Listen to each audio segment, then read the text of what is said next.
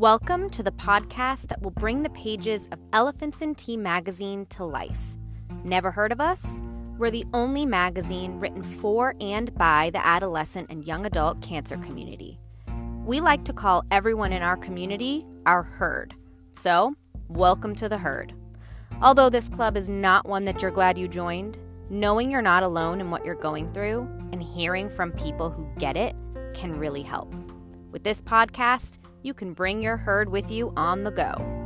Welcome to AYA Cancer Unfiltered, spilling the tea with our herd.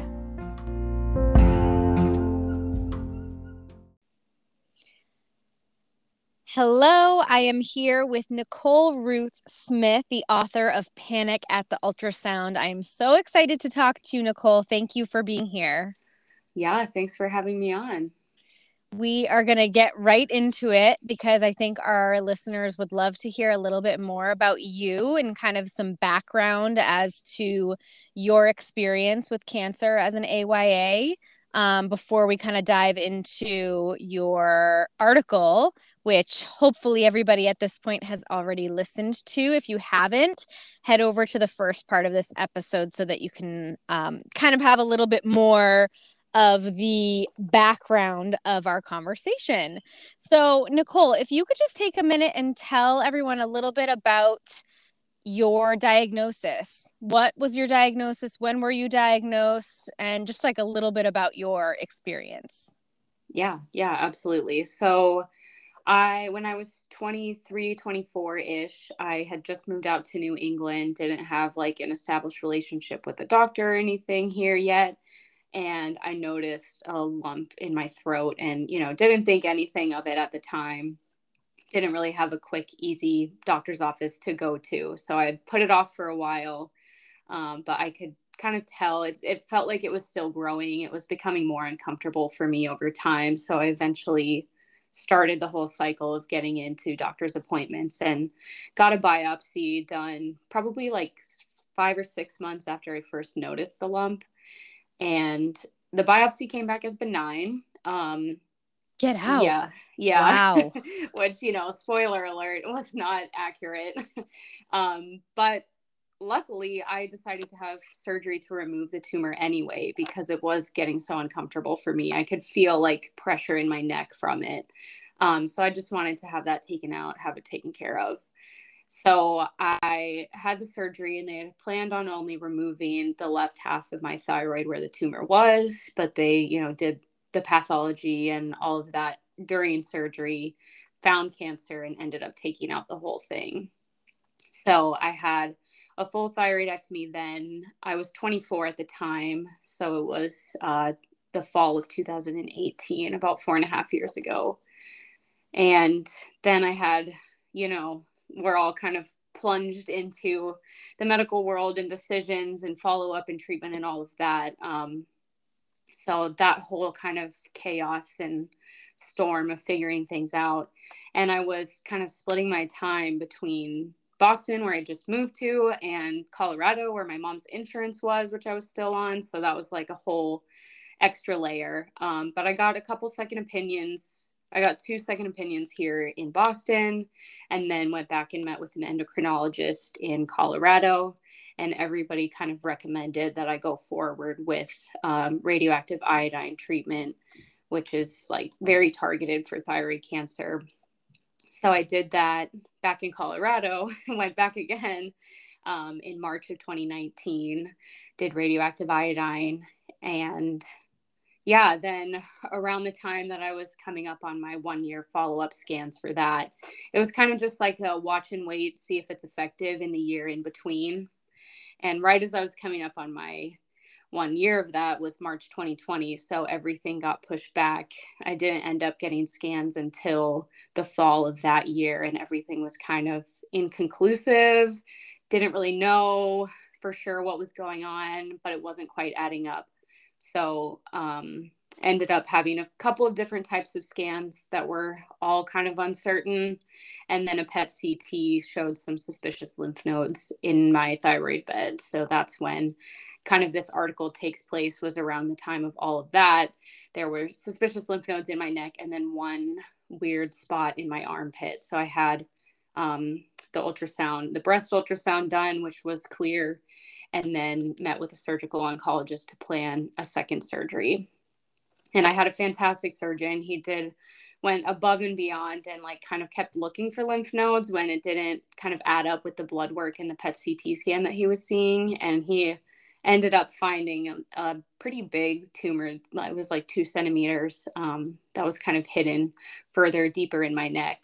So I'm very grateful that he kept looking and was able to get all of that out. So that was May of 2021. And now I'm just kind of still riding the wave of uncertainty. Like, did the surgery go well? Are my numbers going to stay low?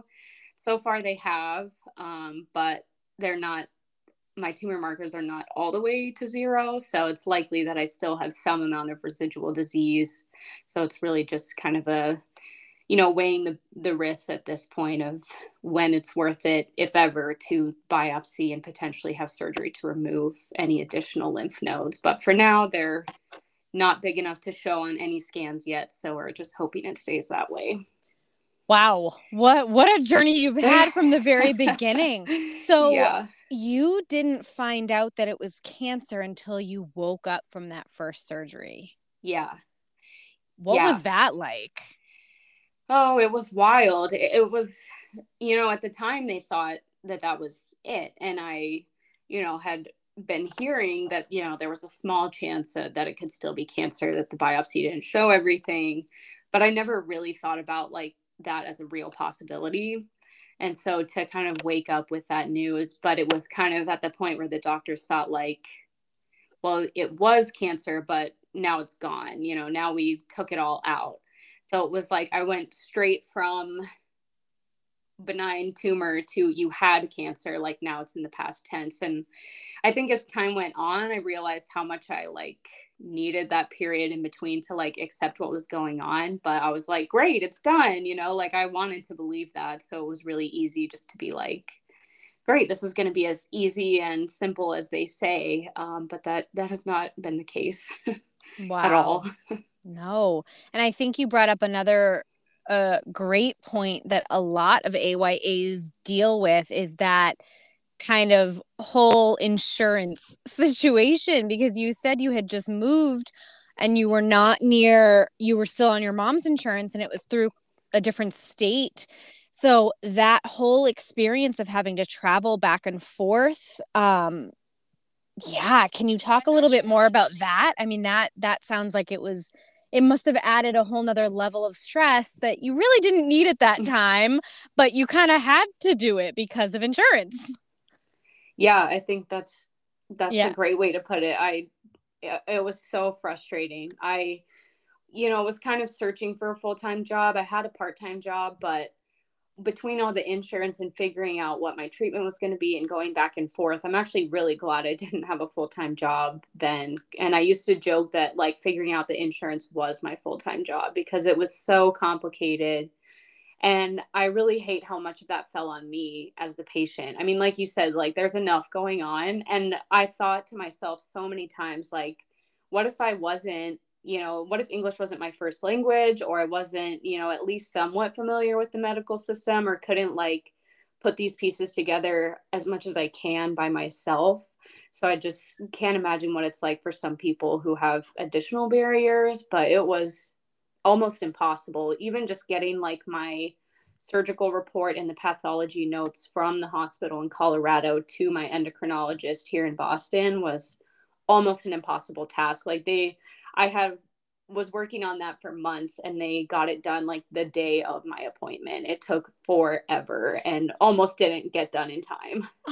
It's just crazy to me, and I think a lot of people listening will agree with us in this, but like you would think in this day and age with the technology that we have these days that the communication between hospitals, between different doctors' offices, between insurance and you would think that it would be a little bit more streamlined at this point.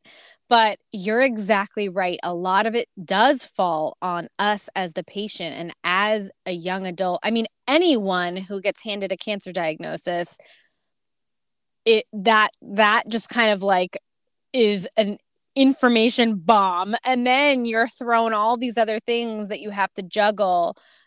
It's just too much. It's just too much to handle, and I think that your experience is very similar to that of a lot of people. So thank you for sharing that and validating the feelings of people listening, because yeah, it's just a lot. It is. It's so much to go through. I think one of the hardest things is you don't like research any of that until it's happening to you. And I really wish, I know that there's so much information, it's impossible to hand out like a cover, a blanket statement to everybody that covers any individual experience. But I wish there was just like so you got diagnosed with cancer, here's the basic medical terms you need to know, or like something like that to give to patients, because it's way too much to take in at once when you're like, cognitive load is lower than usual because you're dealing with everything else at the time.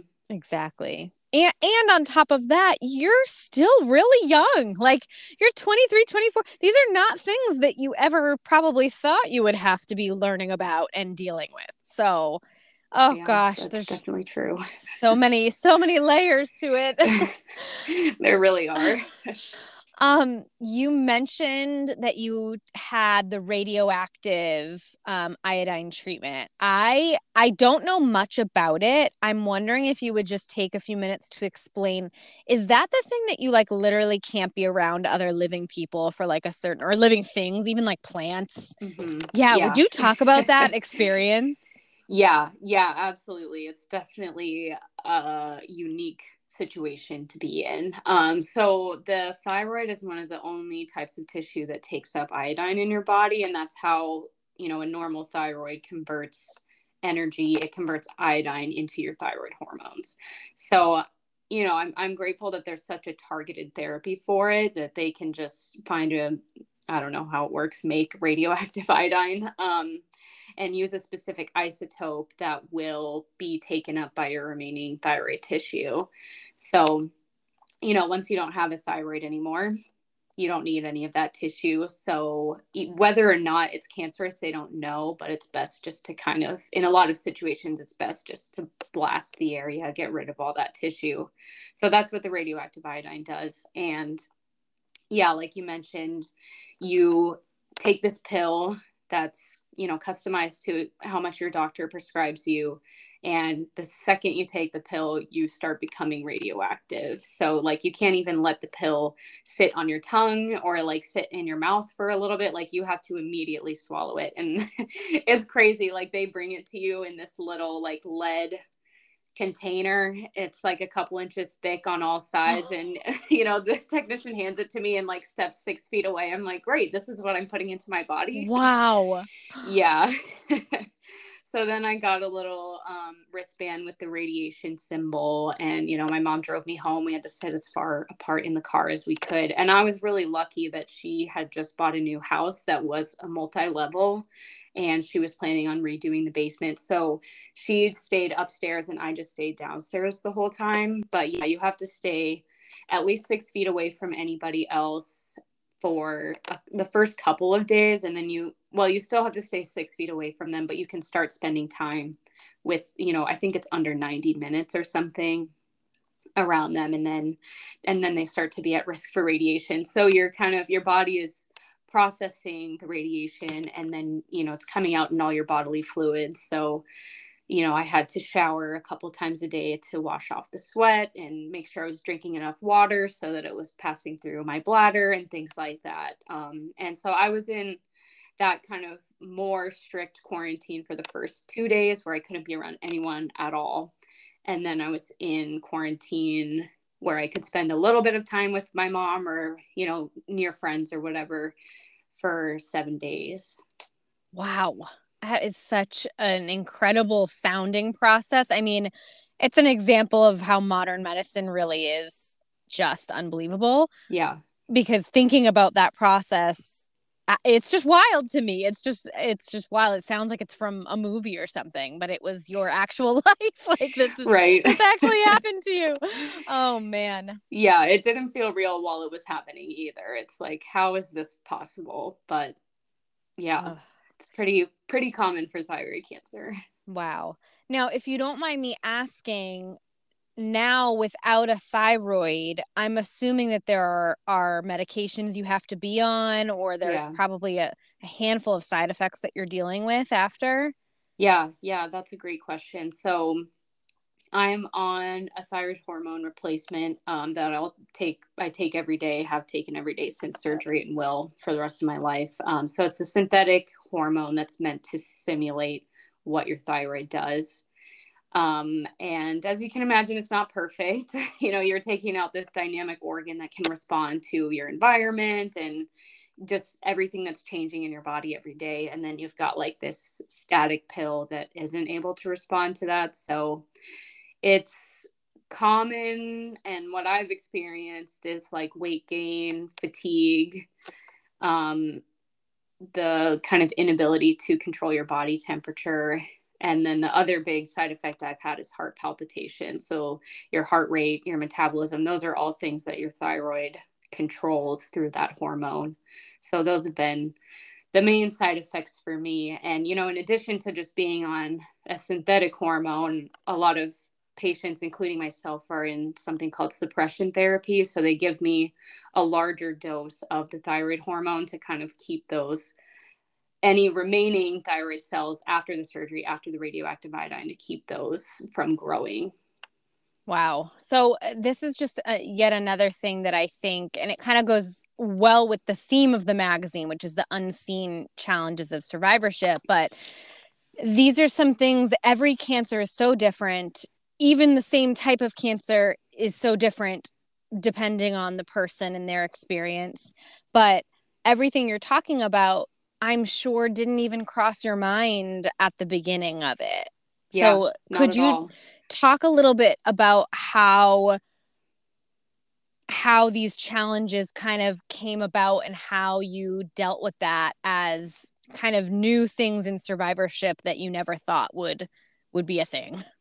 Definitely. So, thyroid cancer is one of the lucky cancers that people call the good cancer. So, even after I got the benign biopsy results and leading up to the surgery, whenever someone mentioned this, slim possibility that it could be cancer, they brushed it off even more by saying, but, if you're going to get a cancer, you want thyroid cancer. Like it's so nice to get. I don't know. It's such a good cancer to get, which is Oh, just I hate that unbelievable. term. I know. And I Oh, feel like the more cancer survivors I talk to, the more cancers I hear, physicians call the good cancer. So I'm like, yeah, what is their no. idea of a There's no bad such cancer? Like, thing. yeah, Right, right. there's no comparing them like that. But anyway, having doctors kind of brush it off. My surgeon, who ended up being the doctor that diagnosed me, the first surgeon, I remember him saying before the surgery, like, even if it is cancer, we'll just, cut it out in the surgery. You'll take a pill for the rest of your life and that's it. So they kind of, Makes it simplified sound it, so easy. right? Yeah, Yeah. I right. was like, okay, great. That sounds good. It does sound like a good cancer, but then actually living that is so different. I mean, even just getting on the right dose of the thyroid hormone is like, for some people, it takes years. It took probably 5 or 6 months for me. And it takes, 4 to 6 weeks whenever you do make a change to really start feeling those effects. So it's just like can become this Wow. endless cycle. Yeah. Of like, am I feeling better? I don't really know. I still have to wait. And then you have to, try again. So it took most of the first, half of that first year for me to kind of get on the right dose. And even just, kind of the mental adjustment. That first year was definitely the most difficult for me, just getting used to everything. And I think the other thing that I wasn't really prepared for, well, there's many things, but one of the other big things I wasn't really prepared for is just the amount of information and keeping track of everything and, learning what all the different blood tests are and how to monitor everything and the different types of scans and doctors and just all of that beyond just the diagnosis, but like those kind of words you have to bring into your vocabulary to like be an advocate for yourself through the rest of your health, the rest of your life. Totally. I think I think we've all unfortunately learned that we have to be our own advocates, right? It sounds like you were at multiple points in your experience, but yeah, it's just something that comes with it. And I agree with you. I think there's, again, going back to that information overload, you kind of are forced to learn all of this information so that you are knowledgeable about what's happening to Yeah. your own body and everything. So Yeah, it's a exactly. it's a lot. It's a lot. So it's safe to say that you would agree that survivorship is not this like easy peasy situation that some people chalk it up to be. Would you agree with that? Absolutely. Yeah, Yeah, I think it's lifelong, no matter what that looks like. But yeah, it really is lifelong.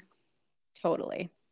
I would love to get into some questions that I had after reading your article. Yeah. There were so many parts of it that resonated with me personally, even though I had a different type of cancer. So I'm sure that anyone else listening who's ever had to have an ultrasound, a lot of what you wrote probably sounded and felt familiar to them. But one line that was kind of towards the beginning of your article that said, she seems remarkably unbothered while I am bracing for the ground to drop out from under me. What does this mean to you personally? Yeah, I think it's kind of, for me, it's kind of this summary of like, I guess, sort of the gap that happens sometimes between us and the medical professionals. I mean, I know it's their job not to get, emotionally invested in everybody, but when you're there as the patient and you feel like everything is on the line, like this is life or death, and it just all feels so big, and then some nurse is just going about her work day and bringing people back to the ultrasound room. It just really struck me in that moment in particular how nervous and afraid and all the emotions I was feeling, and then she's just going about her day, and not even aware of what I'm thinking in my head or kind of the larger context of what's going on medically in my world. And that just kind of seemed weird to me at that time. I mean, it makes sense, but I was like, wow, she is just living a totally different life Yeah. than I am. I think the way you wrote that line was just beautifully written because I definitely felt that way a lot when dealing with certain medical professionals at various appointments. But I also got this feeling very much when I was like out doing random everyday things that like I still had to do as a Yeah. young adult while dealing with cancer. So um, it just really resonated with me. That feeling of, okay, my world is completely turned upside down. Literally, the only thing that's in my brain right now is what I'm going through. Right. And here I am checking out at the grocery store, listening to someone complain about something so insignificant and ridiculous. Like little things like that is where it really hit me and resonated with me that, like, wow, the world is still turning. Like these people still are just living their lives. Meanwhile, Yeah. I'm going through this like life altering thing. Yeah, so that Yeah. line was just very, thank you for writing it the way you did. It was very it resonated with me for Oh, sure. yeah, thanks for saying that. Yeah, I think that's a good way to put it. Like the world still turns, and you're like, how is that possible? Seems like Right. everything stopped, the moment you have that diagnosis or you are walking into another scan. But yeah, things keep happening. And specifically when you're at, your cancer center, and you're right, those nurses probably see 20, 30 patients a day minimum, bringing them to their room. But to you, that moment is so much more of a moment, if that makes sense. Yeah. And that, yeah, just totally is weird to think about. Yeah, it is very weird to think about. You also talked a lot about that clicking of the ultrasound wand. Oh my goodness, when I read that part of your article, um, it's such a triggering sound for anyone that has had to have an ultrasound before. I'm wondering if throughout your experience with cancer, are there any other what may seem insignificant, like sounds or smells or anything that trigger you still to this day? Um, I think that's kind of the main one in terms of like a specific sound. And I think also watching the ultrasound screen is something that I cannot let myself do. The very first ultrasound that I had when I was, kind of before I got the diagnosis and was kind of figuring out what was going on, I'd never had an ultrasound or anything like that before. So I was kind of in a position where I could see the screen and wasn't thinking about, what that would feel like to be watching that as it happened. And there was a nurse in the room who must have been watching my heart monitor or something. And all of a sudden she's like, please remember to breathe. And I was like totally panicking, but I didn't even think anything of it. And, starting to feel woozy of like, what am I looking at? But once I looked away, I was like, better to calm down. But yeah, now anytime I go in, it's so tempting to look at the screen and, try to get information out of the clicks and everything like that. But I've learned that it's really best for me Yeah.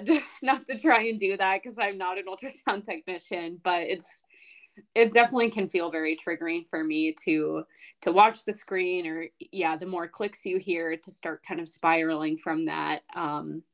But I don't think there's any other big ones for me. I mean, of course, any hospital has like a pretty distinct smell, which you don't love to be around, but nothing else really sticks out to me.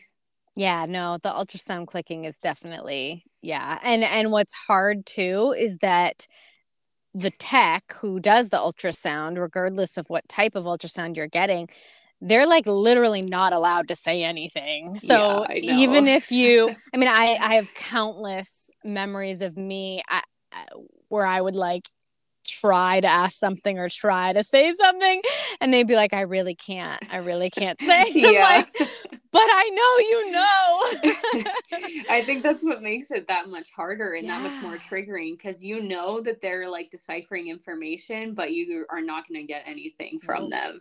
And my endocrinologist actually does her own ultrasounds when I go in for checkups. So it's like kind of this stark difference now for me where sometimes I'm used to getting that immediate feedback of like, this is what I'm seeing. Oh, I'm not worried about this, and then I go to other ultrasounds with just a tech and it's like, wait, now I don't get all the information right away. I have to wait. So it makes it feel that much more uncertain and makes me feel that much more anxious to be in that situation. Yeah, that sounds really difficult to have to go back and forth between that. Yeah, no, it's very difficult. Very difficult situation. Mm-hmm. Um, and specifically that moment in your article where you talked about how you literally couldn't hold in your emotions anymore and you just let them flow while you were laying there on that table in that Yeah. quiet room with only the clicking. Right. Um, that paragraph really got me because for some reason,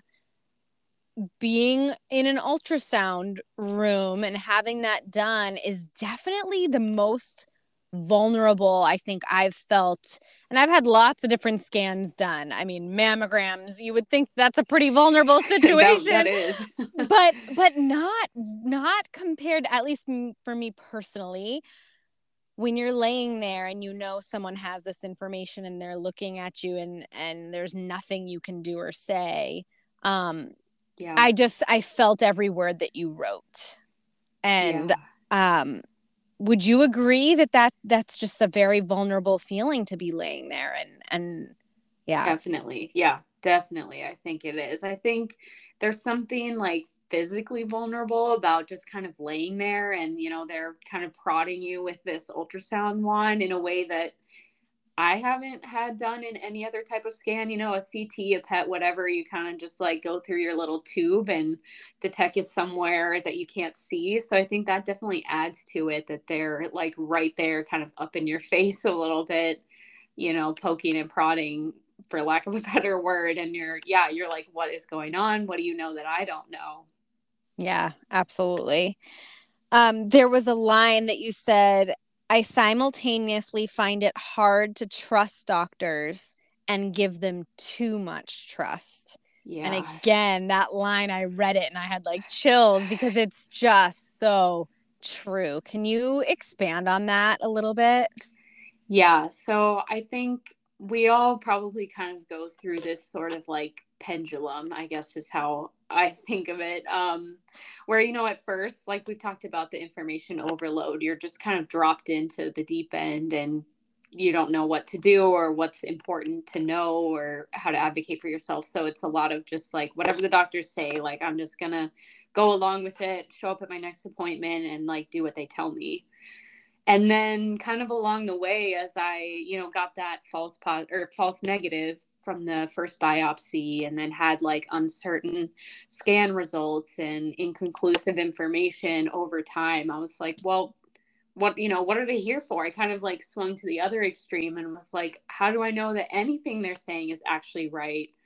And just kind of, yeah, going back and forth between those two where you want to just give up control and let them tell you exactly what to do and not think about it. But at the same time, at least for me in the back of my mind, I was always like, well, what if there is something else that they didn't find? This has happened before, where they were wrong. And what if that happens again?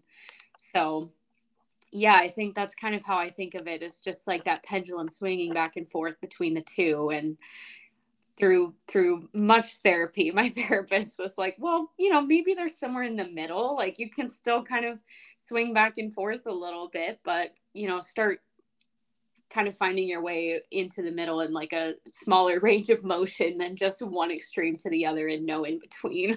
But I think that even that visual, I think that makes a lot of sense because right when you kind of are thrown out of all of the active treatment and all of the craziness, and you're kind of at the beginning of quote unquote survivorship, I think going from the extremes is very normal. That's a very normal way to feel. And it over time, maybe it starts to even out, but there's still times that you have highs, that you still have lows. I think that explanation is pretty dead on as far as how it feels.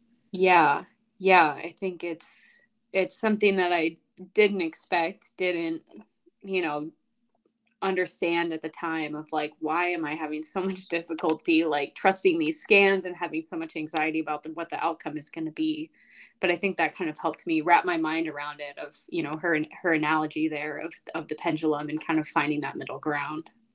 And then kind of going even a step further, not even just about trusting the doctors and the scans, but trusting your own body. You had a line in there about, the hypervigilance, the state of hypervigilance that your Yeah. body is in. I mean, I had ALS. I had literally, it was like, well, I had cancer. So why wouldn't Right. I have something else? Yeah. Um, yeah. Do you still struggle with that, or is that something that Yeah, I do. I really like in the last 12 months, it's something that's just started to even out. But even it surprised me so much after my second surgery how much that started to come up for me, that it was kind of like I passed all these milestones and now I had the second surgery and my tumor markers are so much better and I should be in a more stable place, but that's when all that anxiety of like, well, what else could happen, like how else is my body going to betray me, or just what else is happening that I can't see within my own body, all of those thoughts really started to come up for me like a year after my second surgery. And I started getting these like sort of obsessive fears of choking, where it was like, my throat felt so vulnerable that then eating became really hard for a couple of months because I was just so afraid that, like you said, I've already had cancer, like what else could go terribly wrong? So I definitely struggled with that, and more therapy, yay, definitely helped. And I got on an anti-anxiety medication, which really, really made a huge difference for me. But yeah, I've felt all of that, just like any small little, nerve twitch in my neck feels like it's the whole thing starting over again. And that's really scary to feel. Well, it feels really good as a survivor, from survivor to survivor, to hear you say things that I have felt too. So we are both here. If you're listening to this and you're shaking your head because you've also had similar things happen. We're here to tell you, you are not alone. And that's a huge reason why we're even doing this in the first place. So, Absolutely. yeah, thank you for sharing all of that, Nicole. There was a part in your article that you said, I'm tired of retelling my story in a few bullet points. And yet again, this was something so relatable because I think a lot of patients and survivors have to do this. So I echo your feeling of that exhaustion. And it's another one of those situations where I'm like, well, can't all these doctors like talk before they see Right. me or like read my file? I know they're so busy, so I don't want to say anything poorly on them. But do you have any advice to any other patients or survivors who are feeling this same kind of fatigue? I don't know. I feel like I'm still figuring it out. Yeah. It was definitely, I think, hardest in the beginning when I was kind of between multiple locations, and I felt like I was trying to summarize a story that I didn't really understand yet. Like I was still learning all the bullet points. I didn't know what was important for them to know, whereas now I've been with my endocrinologist for 4 years, so she does have all those notes and everything, and I know what like the high level points that we need to go over are. But I guess my advice for that would be not to feel like you do have to tell your whole story. If it feels like it's going to be too emotionally draining for you, that you can kind of just stick with the very basic facts, and you can always add more context when you're talking to a doctor. That happens to me all the time, especially like a PCP or someone that's just more general, and they'll kind of mention something. I'll be like, oh wait, actually, like I have had that experience, or this sounds similar to this other thing that I've experienced, or something like that. So that's definitely something I think that goes along with advocating for yourself. But I've had to learn, like, you don't have just that one chance to tell them all your symptoms and everything that's going on. Like, it should be a conversation the whole time. So there's not like that pressure to be like, okay, I have to fit it all in these 3 bullet points, and then that's it. I think kind of thinking of it as the more back and forth, and being willing to speak up when something kind of comes up later in the conversation is definitely helpful for me. Oh, I think that's great advice. Very well said. Oh, good. I'm glad it made sense. Yeah, it did. I would love to hear from you how it felt to write this article. Is writing something that you find helps you? Do you find relief when you write about what you've been through? Yeah, I definitely do. I think I've always been interested in writing, but I think especially over the last few years, after all of this kind of settled a little bit, just kind of being able to, pick up the pen, so to speak, or go to the keypad and start typing. Yeah, it's been really helpful just to kind of like make sense of everything. And I think probably other people can relate to that sort of like fog and like the blurry memories. Things seem a little fuzzy. So it's been really powerful, I think, for me to kind of go back and like retrace what actually happened and remember what the chronological events were. And okay, this led to that. It kind of gets a little muddled for me sometimes looking back, especially those first few months where it's just appointment after appointment, and it's kind of hard to remember how it all actually played out. So it's very helpful for me in that way, but also the emotional side of it too, of kind of, I knew that I wanted to write about this moment in particular because it felt so pivotal at the time of going through this big appointment and having that panic and anxiety around it. And I think I'm kind of able to understand that moment and like the emotions I was feeling at the time better by writing about it and putting words to it. And I think there's also power to like naming the emotions and being like, this is what I felt like. Now I can understand that I was afraid and that I was anxious, whereas at the time it just feels like chaos. Absolutely felt like chaos. So, Right. yes, I would agree with that for sure. How do you choose? So, it sounds like you do write quite a bit. How do you Yeah. choose what you share and what you don't share? Oh, that's a great question.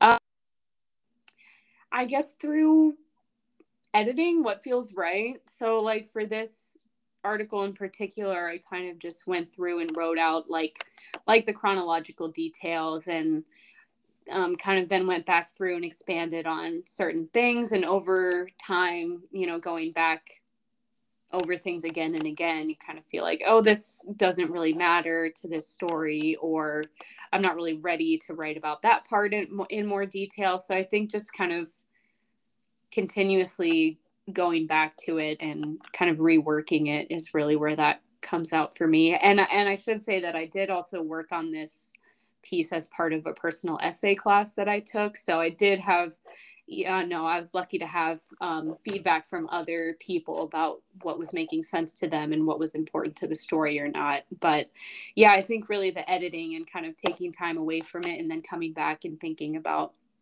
what needs more detail or less, or what doesn't feel right, that kind of gut feeling is important in writing for sure.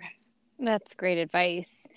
If there's somebody listening who maybe hasn't tried writing about their thoughts about what they've been through as a young adult cancer patient or survivor, do you have any advice or recommendations on a good place to start? Mm.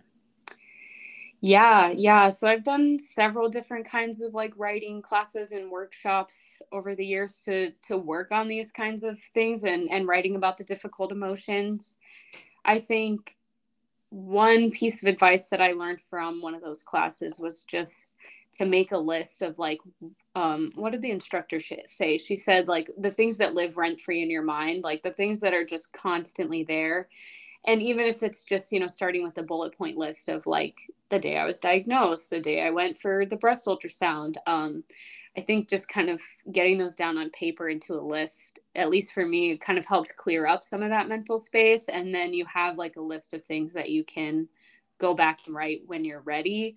But I will also say that maybe don't start with the most emotional one first to kind of like ease yourself into it. That's definitely something I had to do, where there's more emotional, really raw, stories that I haven't written yet because they still feel too difficult to approach. So kind of starting with ones that don't quite feel as overwhelming in the beginning is what worked for me.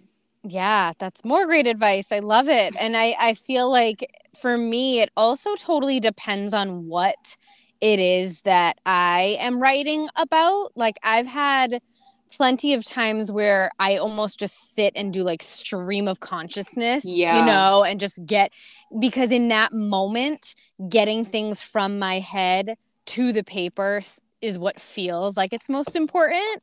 definitely. Um, but yeah, then there's other times. So lists are great. I have done the old fashioned, old school web too, like Oh literally what yeah. you learn in like elementary school. I'm a former elementary school teacher, so maybe that's why. But um, any way to kind of like organize those feelings and thoughts and moments and things in your head just to get it on paper before you start writing is helpful if you're feeling stuck, like you want to write but you don't know where to start.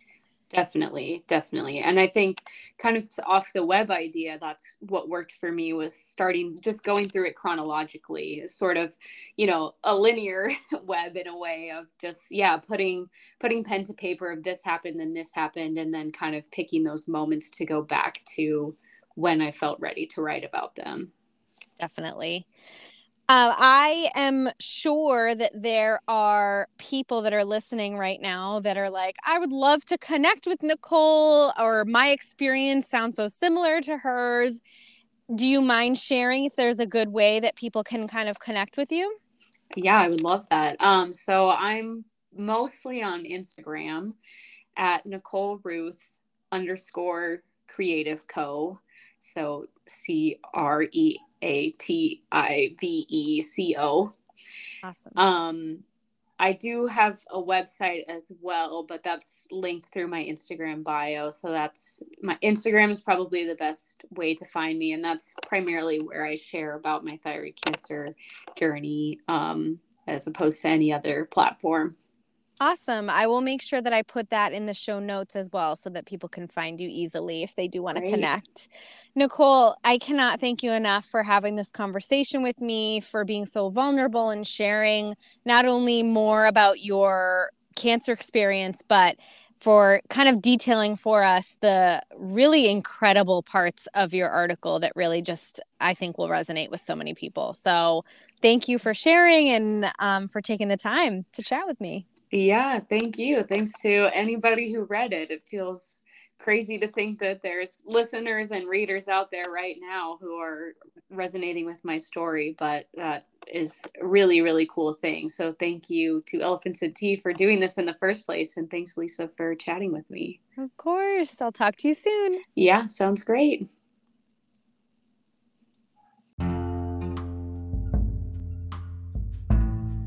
Thanks for listening. We hope you feel a little less alone in what you're going through. Be sure to tune in next time, but until then, visit www.elephantsandtea.com for more relatable content.